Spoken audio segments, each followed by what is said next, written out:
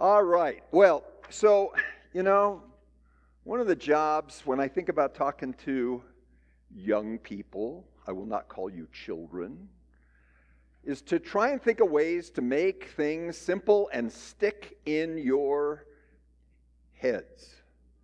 So I'm going to try something. Let's see if it works before we get into our lesson. Who's got a Bible close at hand? You have one? He's got one. Who? Okay. You have a Bible? Can you read it? Yeah? You can read it though, huh? You want to try it? No, maybe not. Maybe we should pick a little older kid. You can find a spot in the Bible and read it? Okay, stand right here. No?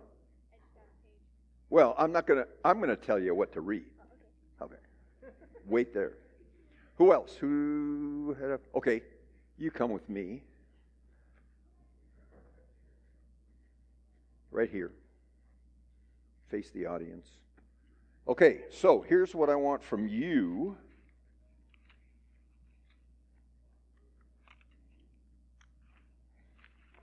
You look that up.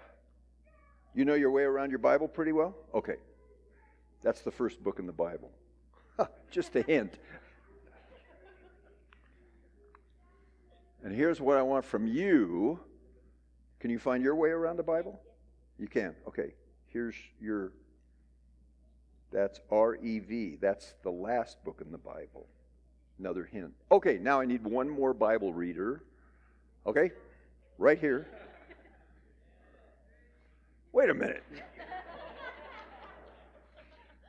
This is an adult pretending to be a child. Turn around, face the right here. Okay, here's what you know your way around the Bible? Okay. This is neither the first nor the last book in the Bible. Okay. Did you find it?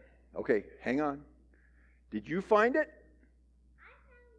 Okay, now I want you to listen to these verses, all of yez, and tell me who said this.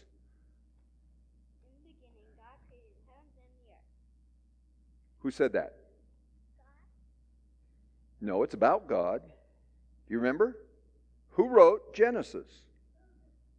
Who? Moses. Moses said that about God, and that's a description of the first creation, right? Don't go anywhere. Out of my way. He's still looking. Okay? So you saw you got 3 verses to read. 1, 2, and 5. How can you read that tiny print? Whew. Okay, go for it.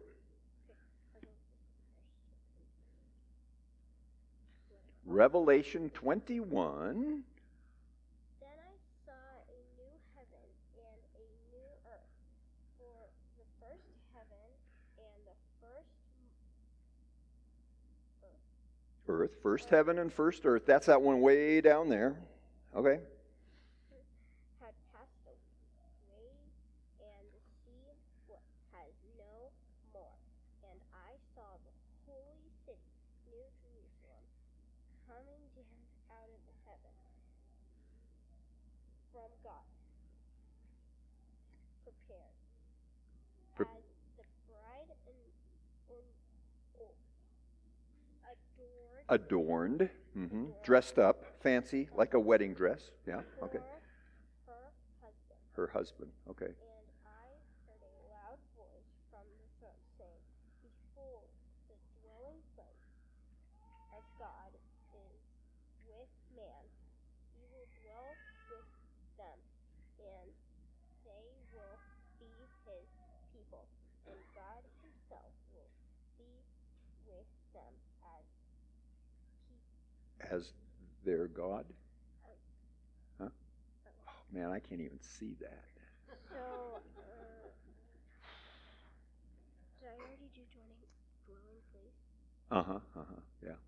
How about you skip down here to, do you see verse 5? Yep. Okay, try that one. This is 4, right? Looks like. I think. I can't see those numbers. Here, let me help you here. You can read from mine because I have large print for old eyes. Okay, so you got down to, he will dwell with them, and they will be his people, and God himself will be with them as their God. Now verse 5. And he who was seated on the throne said, Behold, I am making all things new. Period. That's where we stop. Period. Okay, so new heavens, new earth, old heavens, the one way down there, passed away, and then we see this city coming down, and what's it called? The New Jerusalem. And then this voice of the one sitting on the throne said, I'm going to make all things new. All right, hold that thought. Old creation, first creation, new creation. Okay? Now let's see what this guy's been doing up here. What do we got here? Give us a reference and read the verses. John 11:25-26. Jesus said to her, I am the resurrection and the life. Whoever believes in me, though he die, yet shall he live. And everyone who lives and believes in me shall never die. Do you believe this? Okay. Does this make any sense to anybody? Well, I guess I'll explain it to you. We're talking about these people in Hebrews 11 and a little bit of 12, right? Still a little bit of 12, which we haven't got to yet tomorrow. Okay. Remember it said they were looking for an inheritance and a reward and a country and a city. They're living now. There's the first creation. So what I want, this is very complicated. No, it's not really. So we had the first creation, which was fallen and cursed, but it's really a beautiful, we're up here in God's creation, and even in a cursed universe, it's a pretty nice place to be, right? It's got its problems, but so we live in the old creation. The new creation is promised in the future, but and those words were for, who said that, what he just said? Who's the he? Jesus, right. So when Jesus comes into the world, he brings the future into the present. That means you and me are living like this.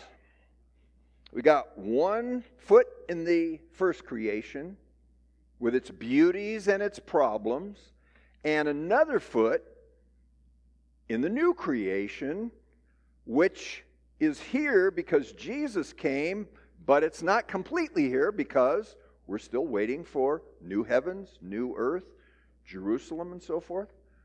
So if you can kind of visualize that idea, now we're going to talk about this both worlds for a minute, but I just thought maybe it would help us see. See, that's the big story of the Bible. First creation to new creation.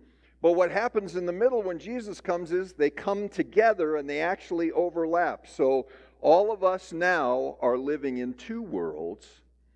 And Hebrews 11 wants us to think about which is the most important world. Is it the old one that we live in, the one that we can see and taste and touch and handle? Or is it that new one?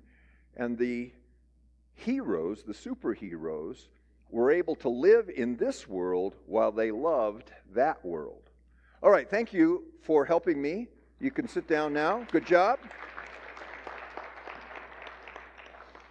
So the point tonight, is everybody still awake? You look like you're fading. All right, now I'm going to try and keep this short because I don't want anybody to fall asleep before the Farniks show us the pictures of the Czech Republic, because that is so cool. All right. To become a faith hero, you may have to become an outsider to everything you know and love. Two of the characters that are presented in this book, you still with me down here on the lunatic fringe? Yes? Okay. Had to basically give up everything that they knew and loved and enjoyed because they were looking for that future. The first one, is, I was going to talk about Noah, but apologies to Noah, I'm cutting him out in the interest of time. Abraham, verse 8 of Hebrews 11. By faith, Abraham, everybody listening? Okay. If you're looking at me, I'll assume you're listening to me. But if you're not even looking at me, I know you're gone. All right, listen up. By faith, Abraham obeyed when he was called, and he was called by God, remember the story? Called to go out of a place that he was to receive an inheritance. And he went out not knowing where he was going. God said, I'll show you the way, but you won't know you've gotten there until you get there. Right? Is that the way you remember it in Genesis? Good. For Sunday school and so forth? All right. By faith, he went to live in the land of promise as in a foreign land, living in tents with Isaac and Jacob, heirs with him of the same promise. For he was looking forward to the city. What's that city? What was it called? New Jerusalem. Right. Oh, I'm getting all tangled up. What's up with this?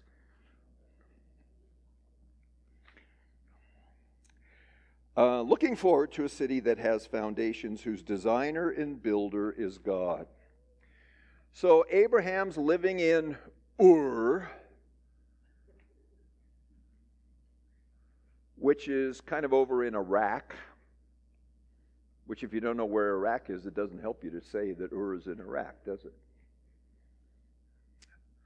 And God said, leave your father's house, leave your culture, follow me, and we're going to a place that I will show you. And Abraham, because he was a superhero and had the superpower of what? God's superheroes have the superpower of what? Faith. Faith. I drink and I know things. These are religious people, guy. What are you wearing a shirt like that for? Because my camp t-shirt didn't fit. Huh? Oh, soaked in the water balloon fight. It's the old soaked in the water balloon fight excuse, right? All right. So he leaves it all behind and he follows by faith.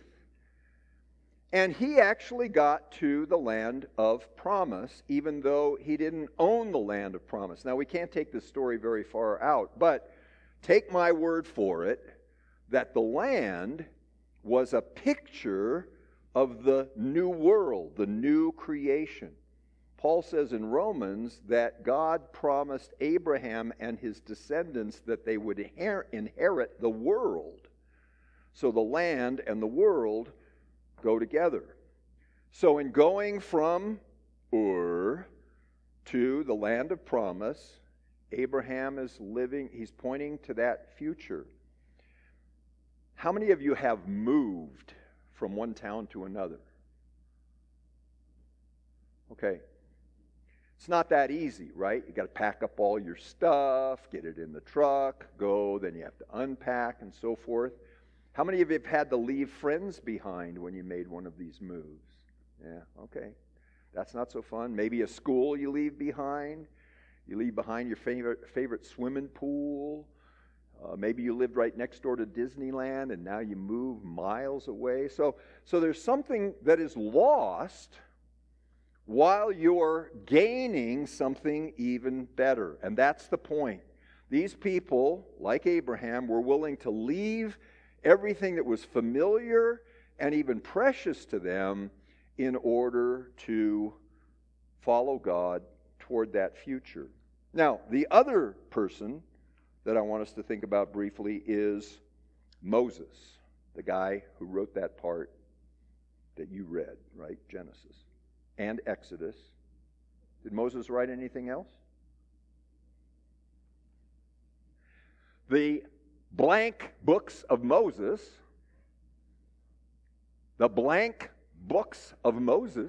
how many? 5. So Genesis, Exodus, Leviticus, Numbers, and Deuteronomy. Okay, all of that from Moses. Okay, Moses, by faith, another superhero, back to the same superpower. What's the superpower of God's heroes? Faith. Faith. That's what you were going to say, right? Yeah, faith. Now, you're a girl and your t-shirt fits fine. What's the problem here?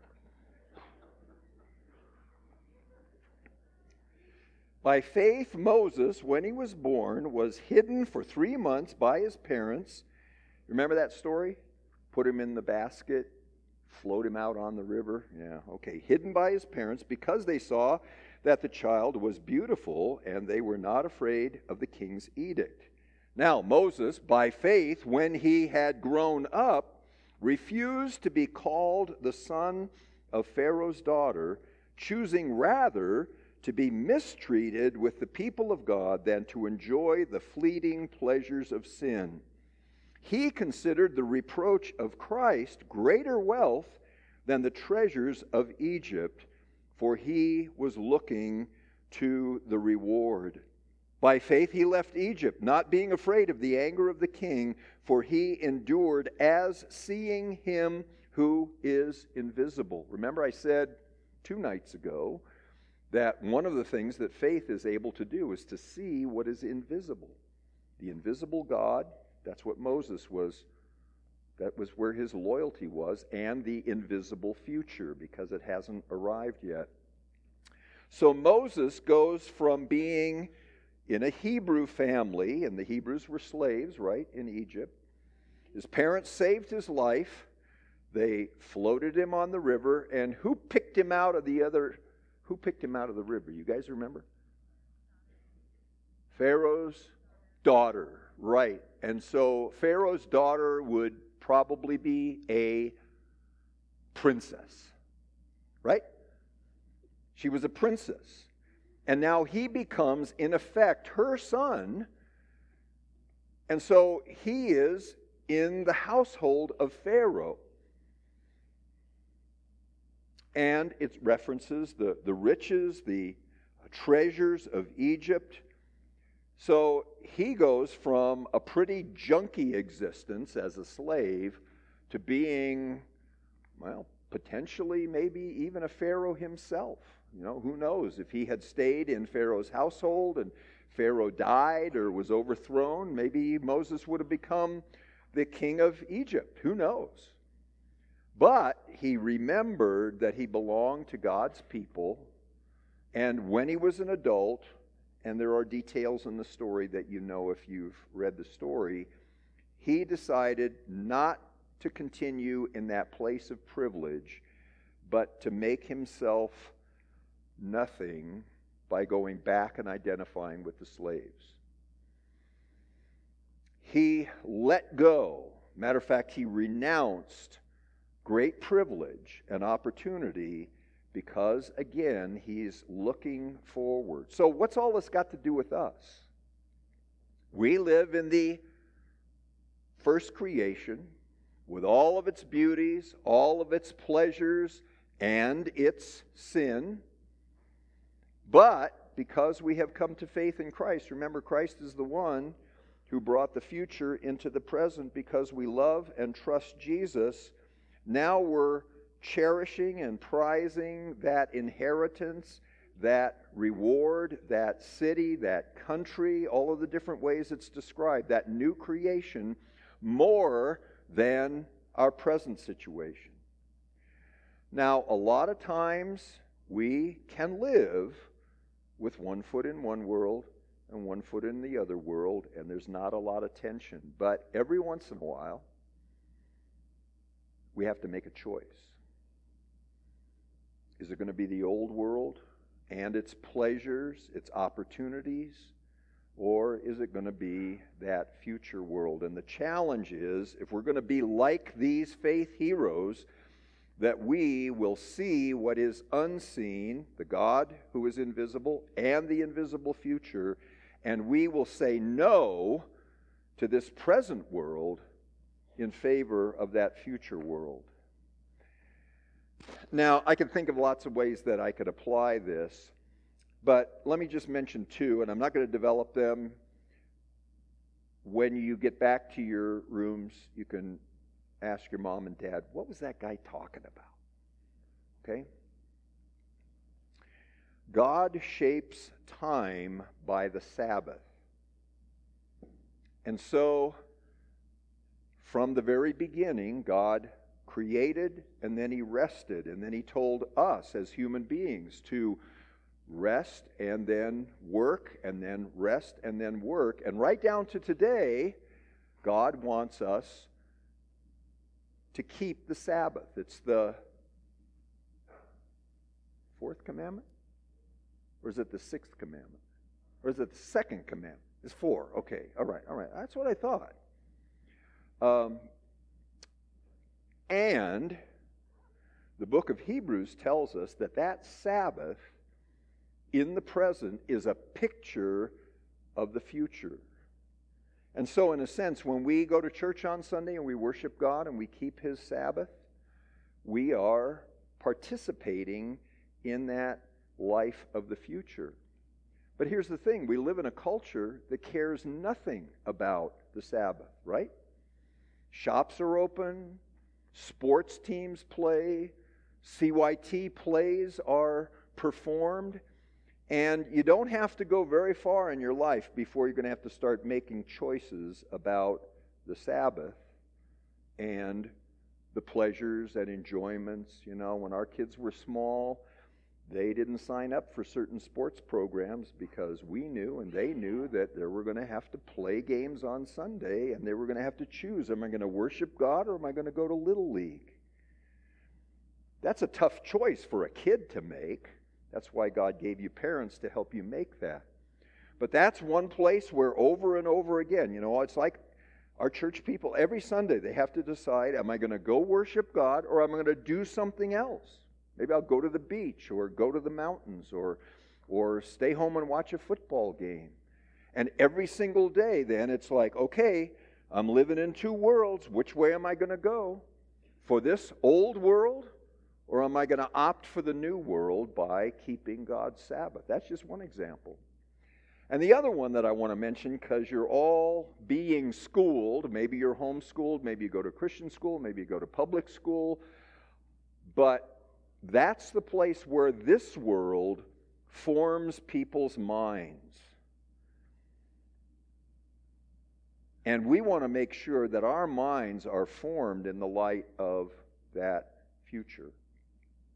So, things that we learn in school, classes that we take, we're often faced, and this usually happens when you get up into the upper high school grades or into the university, particularly if you're being taught by non-believers.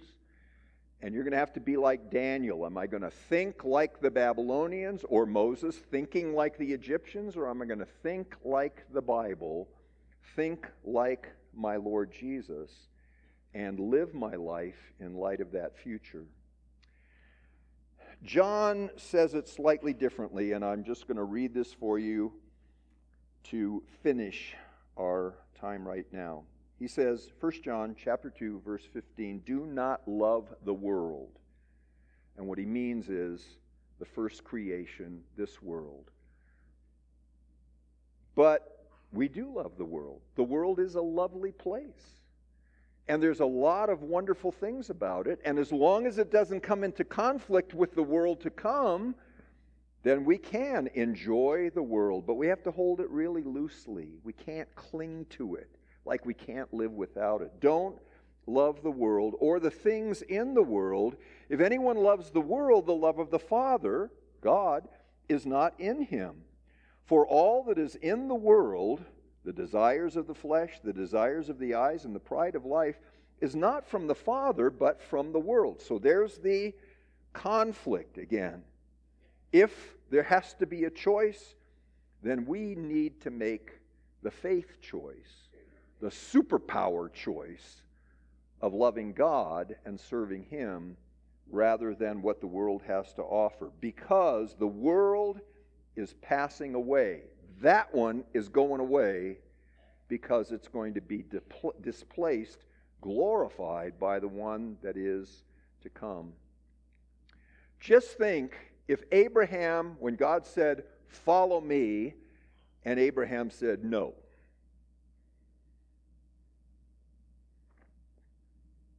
That'd be a mess, right?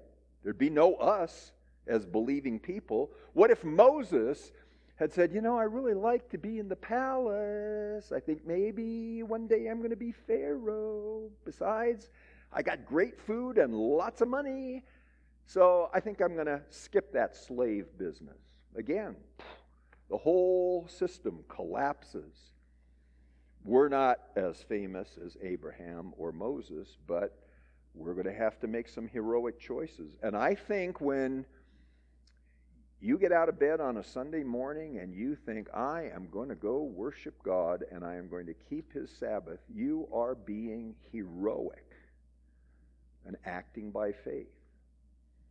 And when you hear people trying to teach you things that say there is no God, there's no real meaning in the Bible, and you say, no, I'm holding on to this God and to this Bible, you're making a heroic choice to live by faith. That's how you become a superhero of God, little by little, decision after decision. All right, so you got it? Are we done here for now? You're going to come back and listen to the Farniks in a few minutes? Just shove all of those cookies in your mouth and come back in. It doesn't take long to have a snack. All right, let's pray. Lord, we thank you that that future world is not only coming, but in the Lord Jesus, it's here, and you have called us into it. And you've left us in the world, and we enjoy what the world has to offer. When there's no conflict, we know that there is sin in the world, and there are seductions and temptations, and we want to resist those, but we really want to live like Abraham and Moses and these other faith heroes, always thinking about that future and letting the prospect of that future dictate the way we live our lives each day. Please make us Sabbath keepers, not because it's the fourth commandment and we have to do it, but because on the Sabbath we get a taste of that glorious future as we assemble with your people to worship you and as we rest from our labors in communion with you. And as we grow in our education and we're confronted with more and more ideas that contradict the Bible, that assume that there is no God, no Jesus, no cross, no forgiveness of sins, no Holy Spirit, no transformed life, all of that is out the window. We pray that we will not let our education steal those precious realities from us. Again, because we're looking for that inheritance, that city, that country that you have prepared for us. Lord, I thank you for these young people. I thank you that they're listening. And I pray that this stuff will stick in their minds. Be with their parents as they continue to disciple them in the Scriptures. May your Spirit work powerfully in our lives. We pray for our covenant children who have opted for the world. Maybe a relationship that you forbid. Maybe pleasures that you say are sinful. Maybe a self-indulgence that just seems beyond resistance. They've made the wrong choice, Lord. Will you grant them repentance that they might return, like the prodigal, to you and to us as the believing families? And we ask, O God, that we might yet see them repent and return and join us in looking for that city that has foundations, whose builder and maker is God. And to Jesus Christ, our Savior and King, and with him you, Father, and you, Holy Spirit, may there be all the glory and praise. Amen.